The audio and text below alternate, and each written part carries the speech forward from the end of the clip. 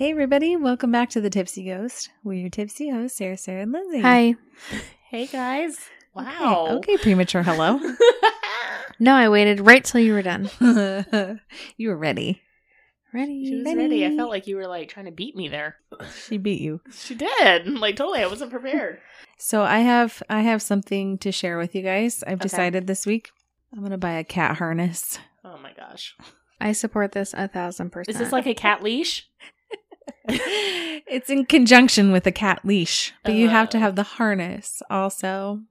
Or else their collar comes off or breaks away. Thank you. I know this because I have one.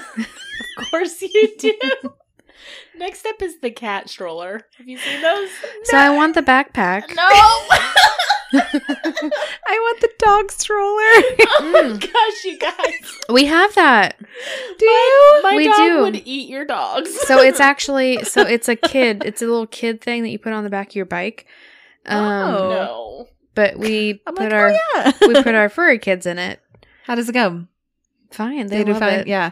My dog is not the most athletic in the bunch. No. And he's got bad knees. He's only 3 years old. Really? Yes. He's the same age as Willow. It's really sad, honestly. And he walks as much as he can.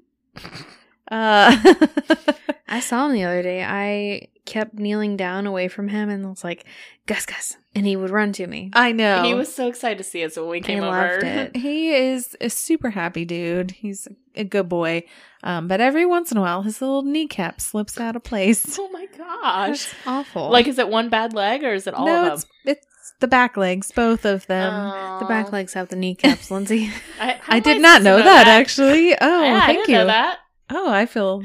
Don't you feel bad? You tried to make me I don't sound know how like you- an idiot. How did you guys not know that? I just thought it was both back legs. I was Listen, like, I don't know. I'm not up to date on dog's anatomy, okay? I'm learning a lot. Well, it's both of his back legs, and apparently it's very common in dogs his size, like little dogs. I didn't know It's that. called a luxating patella.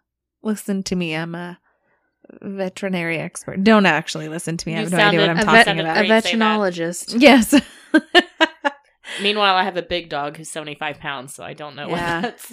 I have Yes. phoned a friend a couple times on this one. I'm like, I don't know what I'm doing. And also the vet said that this is what it is. Turns out that he'll have to live with that. And we do really need the little stroller for him. But I want the cat harness. That's what Okay, I'm back going onto the for. cat. Sorry. My cat is a total asshole, and he wants to run out the door every time it is opened an inch. Help. What do I do? Don't open the door. What if I need Don't to let get the a dog cat. out? It's too late for both of those. Watch for the cat before you open the door. Hold the cat while you're opening the door. Okay, so that's great advice for me. Even better. Thank But you. a lot of times it's my 8-year-old Oh. opening the door, and he's escaped many times out there, which I wouldn't care except he has no claws on the front. He's got no means. So you want to put the harness Yeah. on the cat like 24/7 so you can. No, I want to take him outside every once in a while to like get it out of his system. He's you know? not inclined to run out anymore. Yeah. Wisdom knows what's up. I didn't know people took cats on walks. Sorry. Well, some of us try. Some of our cats just like to lay there, and we have to drag them along. I had to take my dog on a walk. I've taken her on a walk the past 2 days, and she pulls me with her, and I'm like, stop. So I can imagine this is me walking the dog and the cat. The dog is pulling me, and the Yes. cat I'm dragging. This is how it's gonna go. Tie them together so the dog drags the cat. You're gonna have luxating shoulders. I'm gonna have my own luxating shoulders. What does luxating mean? I don't like this word. No, I think it might be a fancy thing, just a way to say like in and slipped? out. Yeah, I don't know. Probably. Listen, you went there. That's what she said in a fancy way. A luxating vagina. There it is. Oh, luxating. It's just such a weird word. You wanna Veterinarians. luxate tonight? You can luxate my vagina. I hadn't gone there in my head, but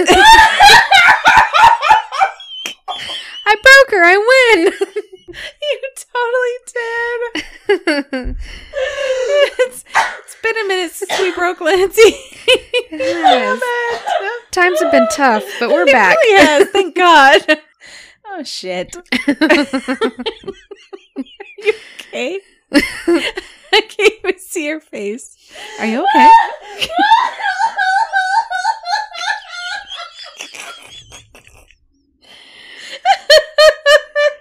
Ouch, my face.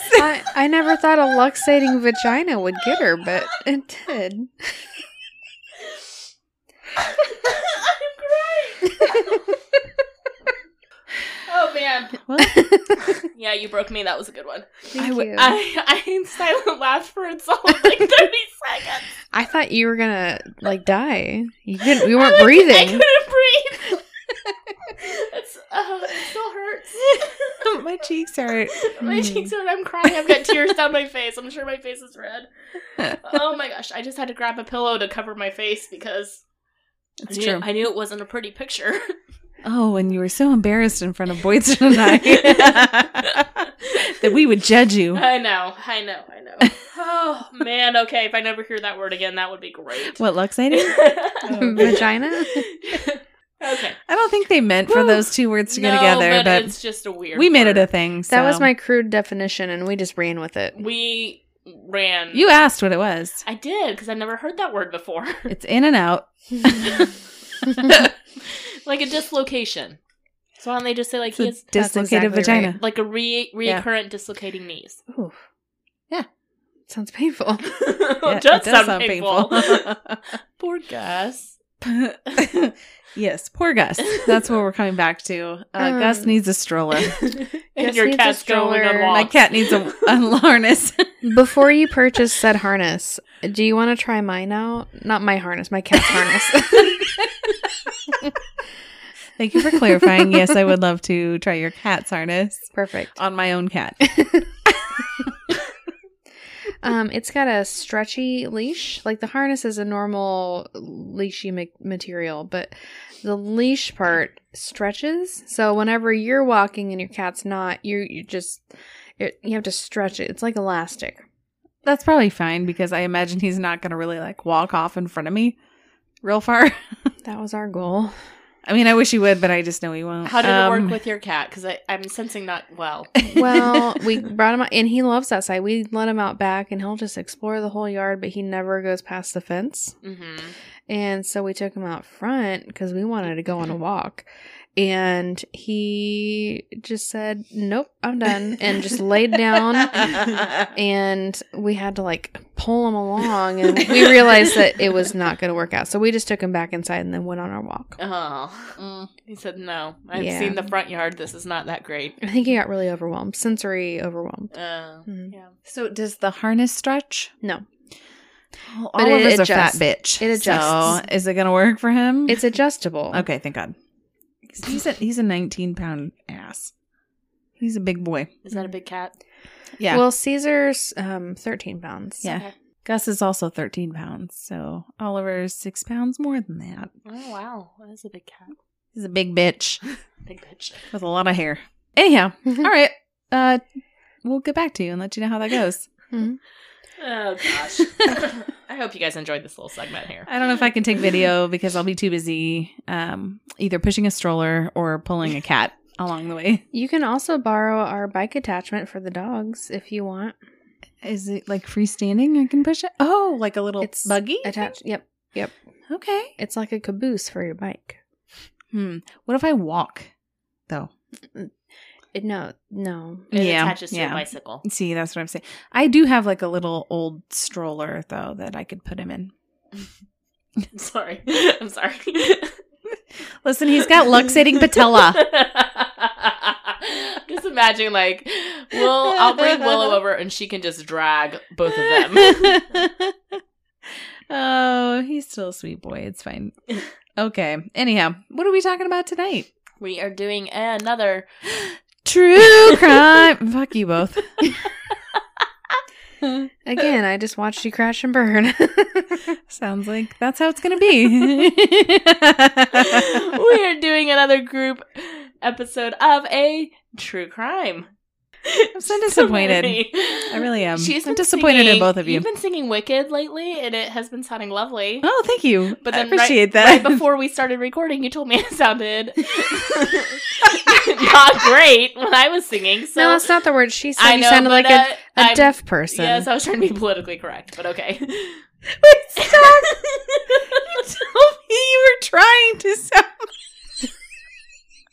I was. So here's the thing about me. When I sing, I don't try to sing good because I know I can't sing good. So I try to sing as badly as possible. And so I was singing. I don't even remember what. So you were trying to sabotage me? Yes. Is this what? Okay, thank you. Because you were rude to me. I don't I'm believe that. sorry. I think that you sing things and you're like, oh, this sounds halfway decent in my head. No, I know. I'm not tone deaf that I can't hear how bad that sounds in my head. I don't know that I believe that. Okay. I do believe that you sabotaged me, and thank you. You win. We're doing a true crime. Fine. We are going to do it on a very it's been, well, how do I want to say this? How many describing words do you want? A very I was gonna say, it's not like a big thing. It's not a recent case, but it has been recently in the news because we just caught the guy. Yeah. Spit it out. Here we go. The East Area Rapist / the Golden State Killer. There we go. There it is. There it is. I didn't want to say his name because some people may not even know him by his name because Well, we're going to tell you all about him. Yeah. Let's get ready for some spiritual milk. For some true crime. Step it out one time. Stomp on the devil. Okay, Stomp I get on where we're at temptation. now. I get where we're at now. I was like, what are you talking about milk for? Spiritual milk. Backslide. No! Okay. Did you know Lindsay was in that video? Sidebar. Have you guys seen the TikTok where it talks about our favorite crazy Christian videos? These two have been sharing these videos. And if you don't know me, I grew up very sheltered. And I know both videos that were shared because I remember them from my youth group days. And they are just fascinated that I knew of these. Sure, that's the word we'll use. I don't know what to... entertained is definitely... Tickled pink. Tickled pink. Oh, man. Like, I like big books and I cannot lie. Bibles. Yeah. I like big Bibles. Boydson thought that was just created for TikTok. I did. It was a video from years ago. And then we found this other one about the cha-cha slide, but it's The cha-cha slide, but the Christian version. Uh-huh. Just wait until you start singing the... It starts out with, let's get ready for some spiritual milk. What does that even mean? That makes me very It's uncomfortable. very creepy. Lindsay, It talks about in the Bible, that... I feel like it's not not a clear... The New Jerusalem description. is flowing with the land of milk and honey. Yeah. That's what I would think when I think of milk, spiritual milk. The land of milk and honey. It feels creepy. I mean, yes. I'm not saying that song is not weird. We're about to have some spiritual milk up in here. Maybe they just mean milk gives you strong bones, and so spiritual milk makes I don't you think strong. so. I don't. Yeah. No. No. Nope. It's calcium for your spiritual walk. Calcium for your spiritual bones. Yes. Yes. Your foundation. Stomp on the devil. Your foundation of faith. That was no. I was gonna do something. But I'm not. Nope. Okay. Well, She won't say it, but we will. let's just stomp on temptation and discover the history Backslide. of... No! You're really tickled pink about this. I can watch it every single day and People still are laugh. so tore up about that. Backslide. No! It's really intense. Don't look to the left. We used to. Don't look to... That was like a saying in the youth group, though. Like, don't cause me to backslide. Backslide. Is that what they said, Lindsay? They were like, don't cause me to backslide. You'd be like, get behind me, Satan. No! Been backsliding lately. It's not good. Okay. All right. Now I know. Now you know. It's a youth group word. Okay. Okay. I'm embarrassing myself, so let's just... You're not. It's a funny thing. It is a funny thing. It's silly. It is silly. Okay. Who's starting us off? Me. Boydston. Pick me. It's a me. I don't know if anybody knew this, but the Golden State Killer has a name, and his name is Joseph James D'Angelo. I did know that. And he was born November 8th, 1945 in New York. His father was a sergeant in the army. He was the oldest of 4 with 2 younger sisters and a younger brother. According to a relative, he witnessed the rape of his 7-year-old sister by 2 airmen in West Germany while they were stationed there. And later, one of his sisters would claim that he was abused by their father when he was growing up. During his teenage years, it's reported that he committed burglaries and tortured and killed animals, which we're just going to skip over. He joined the Navy the year he graduated high school and served for 22 months during the Vietnam War. After this, he went to Sierra College and graduated with an associate degree in police science, with honors, I might add. Soon after, he earned a bachelor degree in criminal justice from Sacramento State, or as I like to say, Sac State. No. Oh my God. So hip. No. That is, Google it. Permission to Google. That's what they call it. Sac State. That's a terrible name. Cute. Sac State. He took postgraduate courses in further police training and then completed a 32-week police internship at the Roseville Police Department. From there, he was a burglary unit police officer, foreshadowing, in Exeter for 3 years. He served in Auburn for another 3 years until he was arrested for shoplifting, and he shoplifted a hammer and something called dog repellent. He was sentenced to 6 months probation and subsequently fired. And of course, that didn't sit well with D'Angelo, who historically has kind of a temper, and he threatened to kill the chief of police and allegedly stalked the chief's house. He got engaged to a girl he went to college with, but she broke it off after, get this, he threatened her with a gun in an attempt to force her to marry him. Okay. So, smart lady. That doesn't work out well. He did eventually marry, though, and they moved into a home in Citrus Heights, and she became an attorney, and they had 3 daughters before they separated in 1991. But they didn't actually divorce until 2019. But back to the 1990s. From 1990 until he retired in 2017, he worked as a truck mechanic at the Save Mart Supermarkets Distribution Center. He was arrested in 1996 over an incident at a gas station, but the charges were dismissed. Neighbors reported that D'Angelo frequently engaged in loud, profane outbursts, and one neighbor reported that his family received a message threatening to, quote, deliver a load of death because of their barking dog. Oh, man. Not cool. That is the history of the Golden State Killer. It's very brief because you guys have a lot to talk about. Yes. Yeah. So I'm gonna kind of go over exactly what happened. So the Golden State Killer, I'm going to kind of, before I start this off, there is an amazing book called I'll Be Gone in the Dark by Michelle McNamara that I read, and I would recommend everybody read if you're interested in this because it is just phenomenal. I'm interested. It's very good. You can borrow it. I have it here with me. Yeah, Sitting next to me. Okay. So it was, so Michelle McNamara, if you don't know her, she is an author who was just like a normal person who became obsessed with finding out who this guy was. Because for so long we didn't know who he was. And she was writing this book. It was about 2/3 of the way done. She unfortunately died in her sleep on April 21st, 2016. Due to she had some heart condition that nobody knew about, and it was an accidental drug overdose as well. That kind of just did not go well. So she became interested in the crimes at first when she wrote a Los Angeles Magazine article in 2013 about the East Area Rapist, because that's what he was called at the time. She signed a book deal to write about him as well, which is where this book came from. And she is credited with creating the term Golden State Killer. So that is what we call him now because that's basically what he became. Previously, he'd been known as the East Area Rapist, the original Night Stalker, the East Bay Rapist. There's a lot of names. He had like 5 or 6 names. I'm going to refer to him as either the East Area Rapist or the Golden State Killer because those are his most widely known ones. So she researched him. She was pretty much obsessed with finding out who he was, which heightened awareness in the area around that time. So it was good. The book was completed after her passing. Like I said, when she passed away, it was 2/3 completed. So the book was completed with the help of Paul Haynes, who's a crime writer, Billy Jensen, who is an investigative journalist, and her husband, Patton Oswalt, who is a comedian that many of us are aware of. Yep. It was published in February 2018, 2 years after her death, and 2 months before an arrest was made in the case.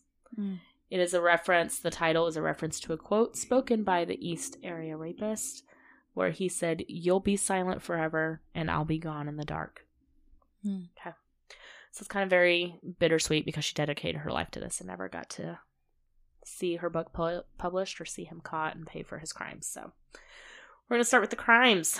Okay. So obviously this is all happening in California. We're going to start in Visalia, California. As early as May 1973, the area of Visalia began experiencing burglaries. However, the first recorded burglary was on March 19th, 1974. At first, it was just petty change. The burglar, he would break in, he would rifle through their possessions, he'd vandalize their homes, scatter women's lingerie and underclothes around, and he would notoriously steal things that were pretty low in value, but would leave high-valued belongings behind. So, kind of creepy, he was not there for the stuff. It was common for houses to be burglarized multiple times in a day. On November 30th, 1974, there was 12 separate incidents of different homes. So, he was a busy guy. Common MO here, he would scale fences, attempted multiple points of entry, but particularly was interested in windows. He would leave those points of entry open for escape, again, especially windows. Removed the window screens and would place them on the beds. He placed warning items such as dishes or bottles against doors or door handles so he would know if someone was coming in. And he wore gloves, so there was no fingerprints left behind. So September 11th, 1975, someone broke into the home of Claude Snelling. He was 45 years old.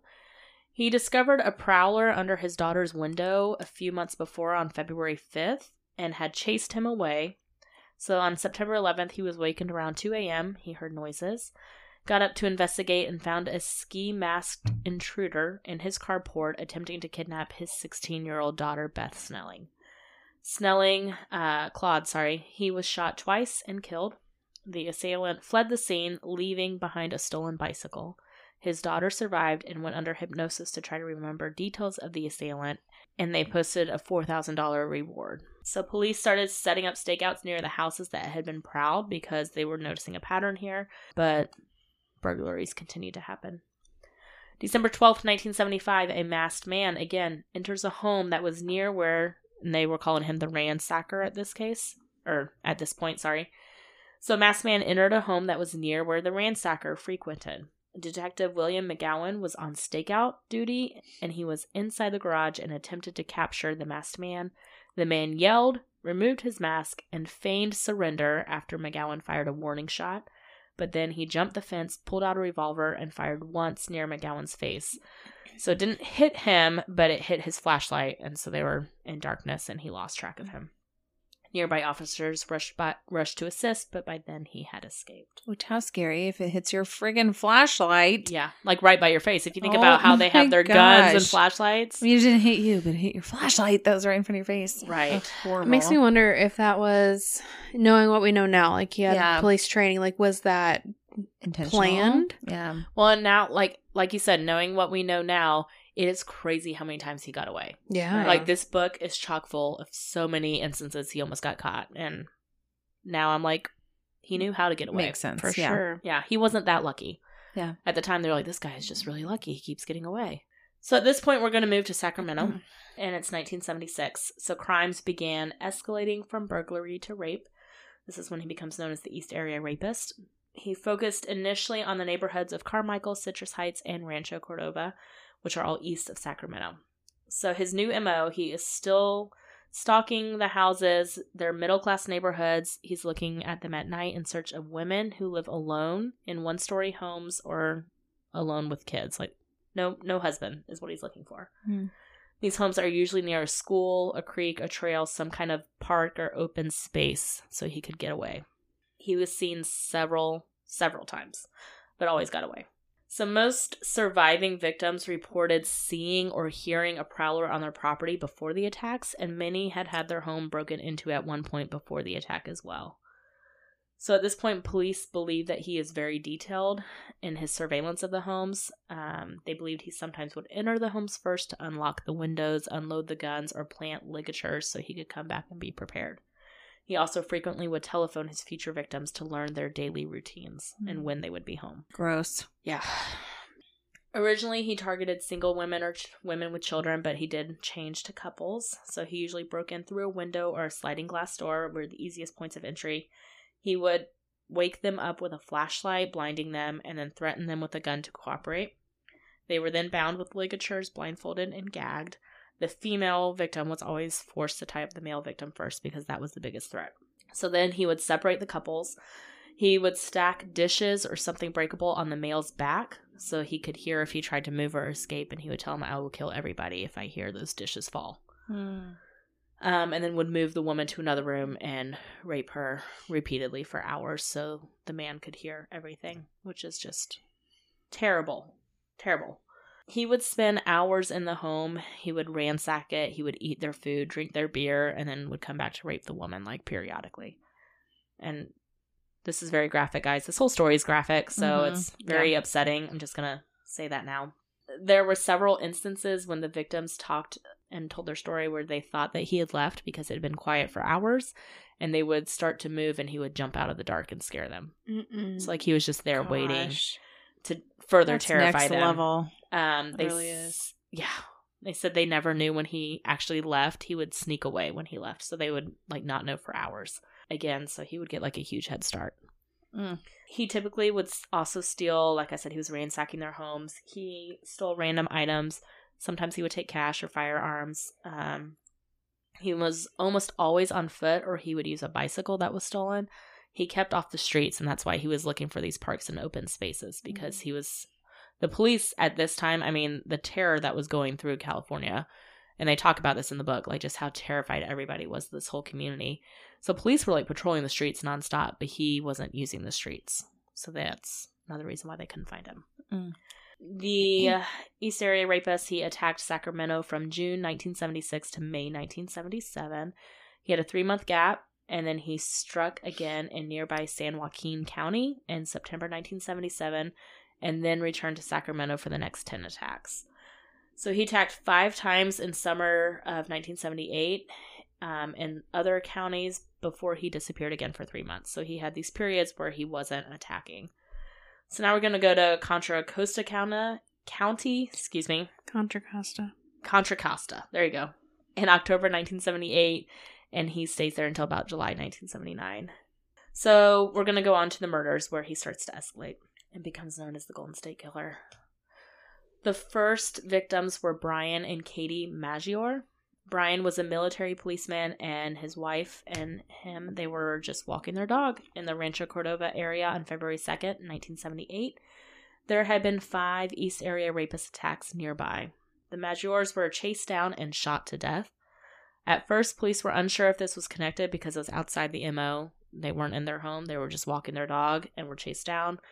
But because it was close to the proximity of the area where he was attacking, and a shoelace was found nearby, which he commonly used for ligatures, they lumped it in. And then on June 15th, 2016, the FBI announced that they were confident that the East Area Rapist was responsible for the murder. And he did end up confessing to them, so they were right.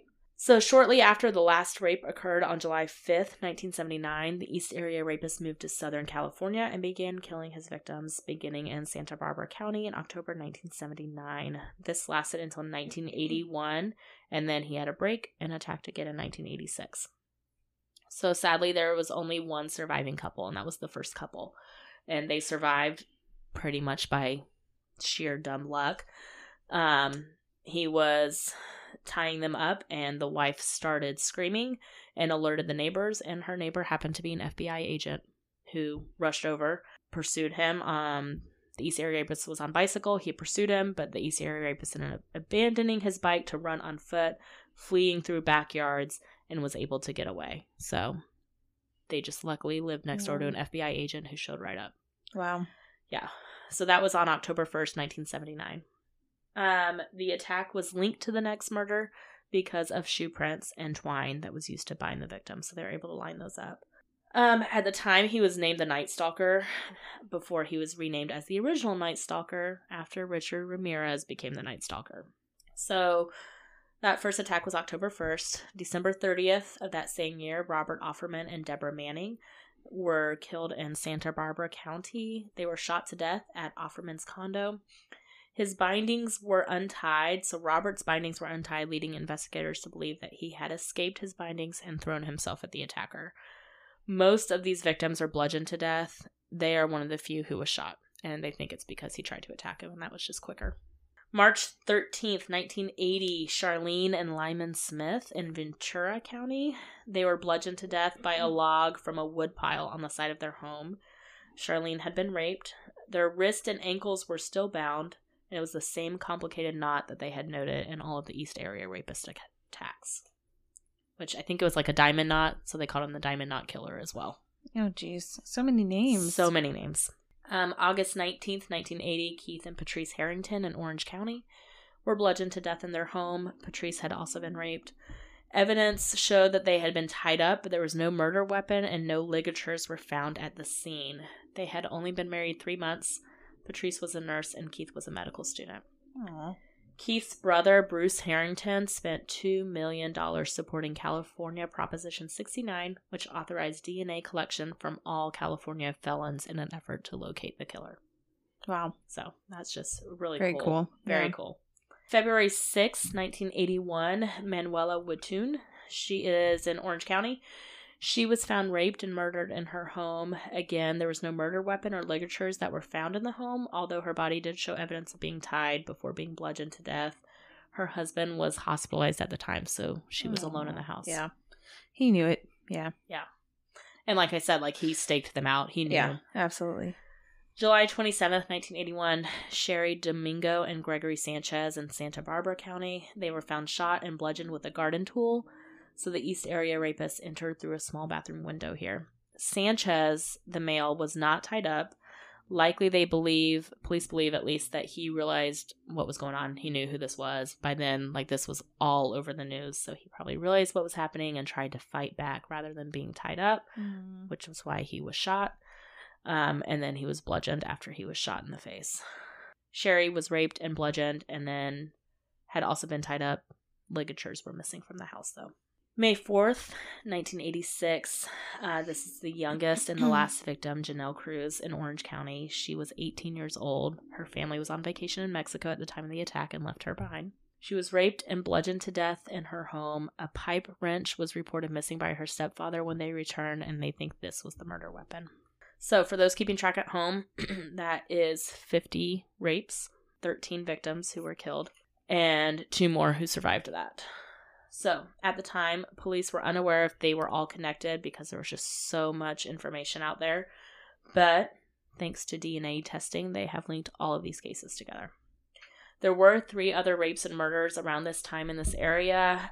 Jennifer Armour, Donna Jo Richmond, and then an unnamed woman and her son. 1974, 1975, and 1978. But these have all been cleared after DNA testing was performed once we caught him. He liked to mess with people, and he did quite a few phone calls. We're just going to talk about this real quick because it's just so creepy. March 18th, 1977, the Sacramento County Sheriff's Office received 3 calls in one day from a man claiming to be the East Area rapist, but none of these calls were recorded. They ended with the caller laughing and hanging up, except for the last call, which ended with him saying, quote, "I'm the East Side rapist, and I have my next victim already stalked, and you guys can't catch me." December 2nd, later that year, Sacramento police again get a phone call. Quote, "You're never gonna catch me. East Area rapist, you dumb fuckers. I'm gonna fuck again tonight. Be careful." It was recorded, and the next victim was attacked that night. December 9th, 1977, a victim received a phone call saying, "Merry Christmas, it's me again." Which is terrifying. Ew. Yeah. December 10th of that year, so literally the next day, Sacramento police again got a call saying, quote, "I'm going to hit tonight. Watt Avenue." So this was recorded. They determined it was the same person who had called them earlier. So patrols were increased that night, and at 2:30, a masked man eluded officers after being seen bicycling on the Watt Avenue Bridge, exactly where he said he would be. He was spotted again at 4:30 a.m. and fled on foot. So he got away twice that night from them. Wow. Just crazy. He told them where he was going to be. Yeah. Yep, he did. January 2nd, 1978, a couple weeks later, the first known rape victim received a wrong number calling, asking for Ray. The call was recorded, and the caller then said, Gonna kill you. Gonna kill you. Gonna kill you. Bitch, bitch, bitch, bitch, bitch, fucking whore. Oh my. Yeah. Sorry for all the graphic talk, guys. This Well, is I mean, all it's quoted. not you. No, it's not me. Okay. This is him.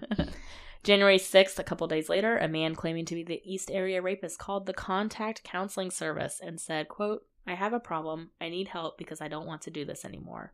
He ended up hanging up because he thought the call was being traced. 1982, a previous victim received a call at her place of work, during which the rapist threatened to rape her again. And in 1991, a previous victim received a phone call. She spoke to him for about 1 minute, and she could hear a woman and a child in the background, which was their first clue that maybe he had a family. In April 6, 2001, the last call that he made, the day after an article in the Sacramento Bee linked the original Night Stalker and the East Area Rapist, a victim received a call from him saying, quote, remember when we played? Ew, man, he's the worst. So at the end, we have, and there's possibly more, but this is what has been linked by DNA / him confessing 13 murders, 50 rapes, and 120 burglaries across California from 1973 to 1986. Okay. Terrible Yes. person. Did you guys ever watch, it's on Hulu, the Golden State Killer, It's Not Over? No, but I will. I think I have seen that one. I haven't seen the one on HBO. There's two. I didn't know either of those. I just think it comes out right before they actually figure out who it is and arrest somebody. Mm-hmm. Do you want me to tell you how that happens? I'm not going to talk about the arrest. Oh, okay. But I just thought it was really fascinating because, I mean, knowing what we know now, it's Right. interesting to hear their theories back then on, all the types of people that it could have been. And they also go through the victims, the ones that are remaining, and then victims' families. Yeah. And it's just really interesting. I like the aspect of, we know who it is now, but they didn't then. Mm-hmm. And you get to see, was their theory correct? Or were they on the right track at least? And it's Yeah. just kind of fascinating. That's why I love this book so much, because it's written without knowing who it is. And even her theories and how she tried to track him down, and just, there's a lot of victim stories in here, and it's terrible to read, but well worth it, I think, just to hear their stories. Definitely. Because she even talks about, one of the last things she writes about is just, that we remember them and not him. Right. Even when we one day find him. Right. Okay. Yeah, absolutely. How did we find him?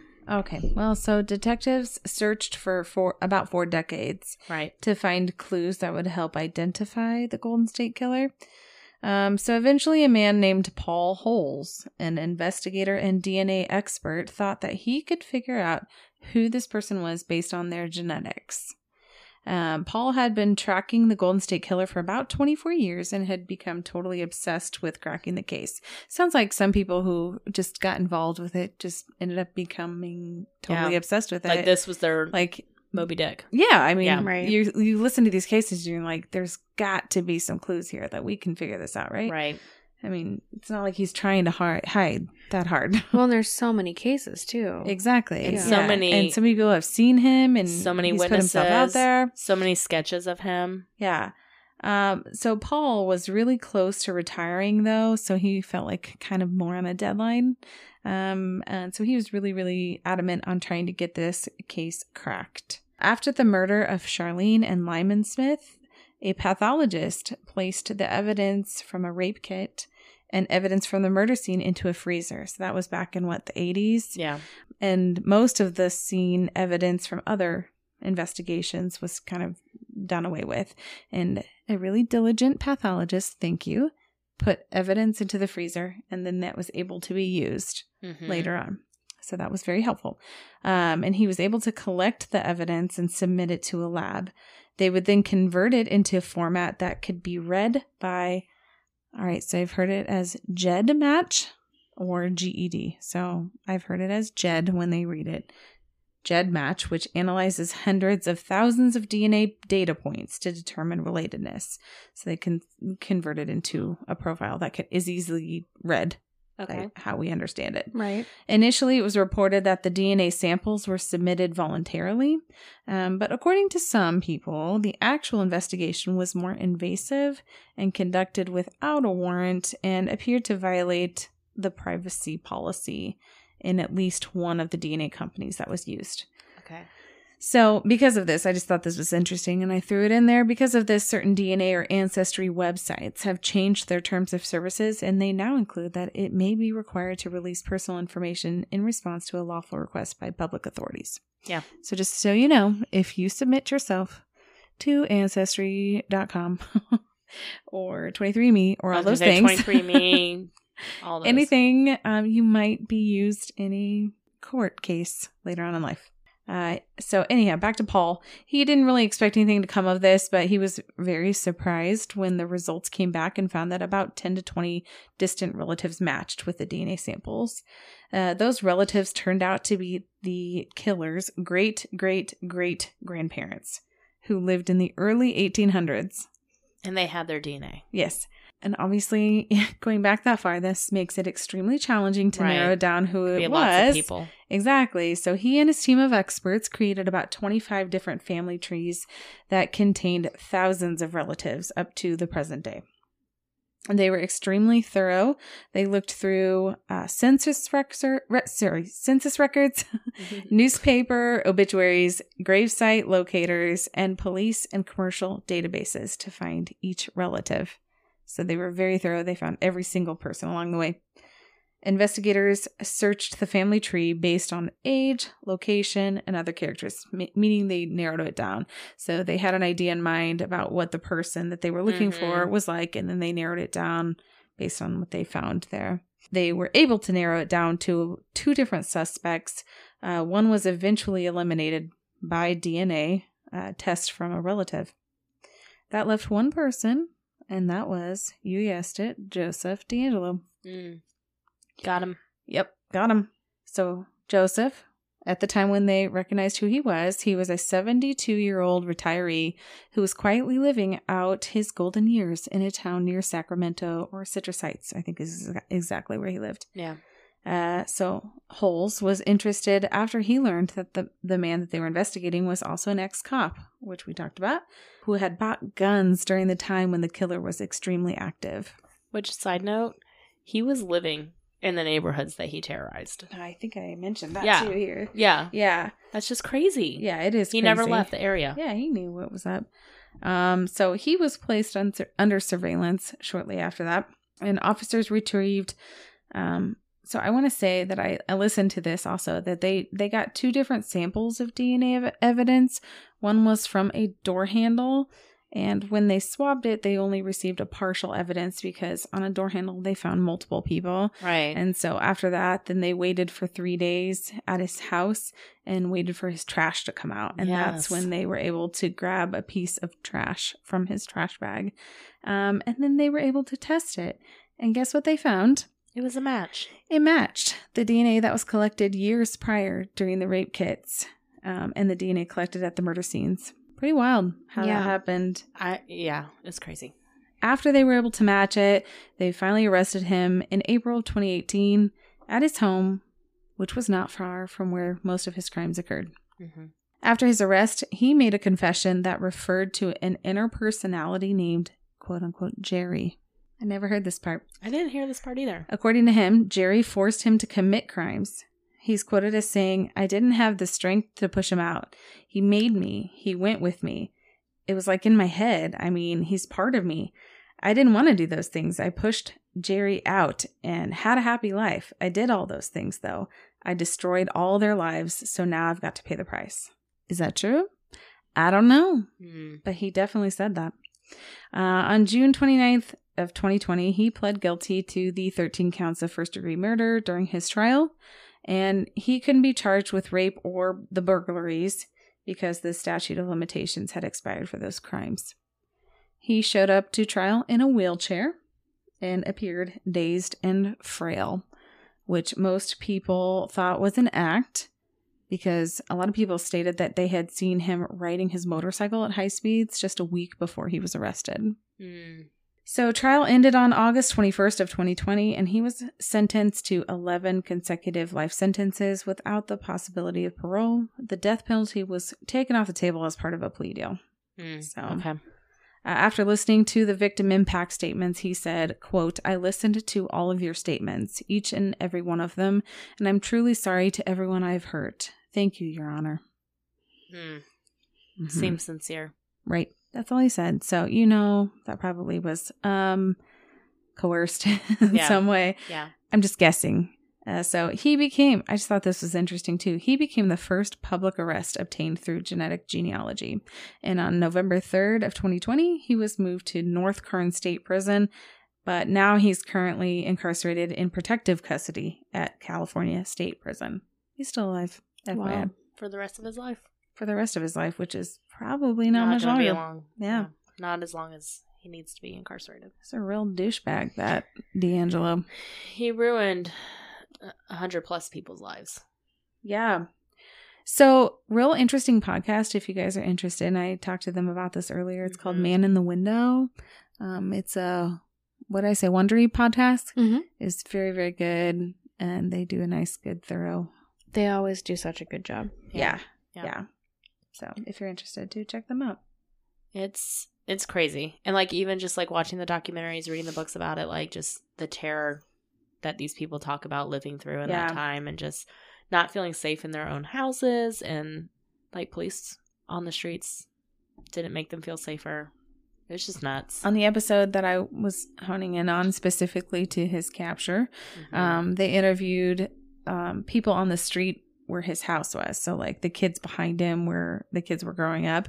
And they said that they can recall, having like, slumber parties, or they were camping out in their backyard basically. And they can remember Crazy Joe coming out in their backyard and just cussing at no one for hours and walking and pacing in their backyard. And it really just paints a different picture from, really, in our present day, we didn't know about it, I don't think, until this genetic testing stuff came out, and we were like, what happened? I feel like that's how I was anyway. I was like, what? I didn't know anything about this. Oh, you didn't know about the Golden State Killer? Until Oh. genetic testing and all this stuff came out about how he's captured. I really didn't know. I knew about him and had heard about him and all this stuff, but again, I used to love reading about serial killers. Maybe I had heard about him, but Yeah. no way in the way that we know about things now. But it's one Right. of those things that you put things all together. I after remember things the come to day surface. in 2018 when they found out, like Yeah. when they arrested or whatever, and that was big news. I just remember like sitting there staring at my phone the whole day, like just dumbfounded. Like, we actually caught somebody? Because it's like Zodiac. It was like that famous that And it had been so long. it had been so long. 1978 or 1986 was the last one. Yeah. I thought it was interesting that, back in the day when everybody was all up in arms and terrified, they would do these kind of, press conferences, but Mhm. in a local area where all the neighborhood would come, and they would talk about like, what do you do if, you come in contact with somebody like that? And they have a picture of him amongst the crowd Yeah. at that. Yep. In this book, it ends, like I said, it was published 2 months before. So they were doing like press tours right when this came out and he was arrested. And they were doing a press tour the day before. And were asked in a Q&A, like, when do you think he'll be caught? And they said it's just a matter of time. And then they said they got woken up at 4 a.m. with calls like, we got him. Yeah. Yeah. They were definitely onto something by then. They knew it was close. Like I said, I think by that point, so much information had been put out into the public. Like you had Right. so many armchair sleuths also that were giving their Mhm. input in addition Mhm. to police force. Like it was going to happen. Right. So it's really cool actually to see how it all came together on this one. It's amazing to see how DNA testing, like how far it's Totally come. agree. Absolutely. It's amazing. Fascinating. So that is the story of the East Area Rapist, or the Golden State Killer, or the original Night Stalker. So many weird So names. so many names that like are well Joseph known. D'Angelo. That's what his name is. Horrible person. Yep. He's right where he belongs right now. Yep. So thanks so much, guys, for tuning in to our group episode about true crime. You can always find us at thetipsyghost.com and find our socials from there, or send us a story or an idea, whatever you want to send us at thetipsyghost@gmail.com. Within reason. Within reason. We'll read it no matter what it is. Yeah, sure. Please don't send pornographic. Hey. You guys dirty birdies. They'll still read it. We just won't talk about it on the show. We'll talk about it, just not on the show. Sure. Did you see the email we got? please give us a 5-star rating and a great review on Apple Podcasts. We would greatly appreciate it, and it really does help. Yes. Thanks so much, guys, for tuning in this week. We will catch you guys next week. Okay, bye. Bye.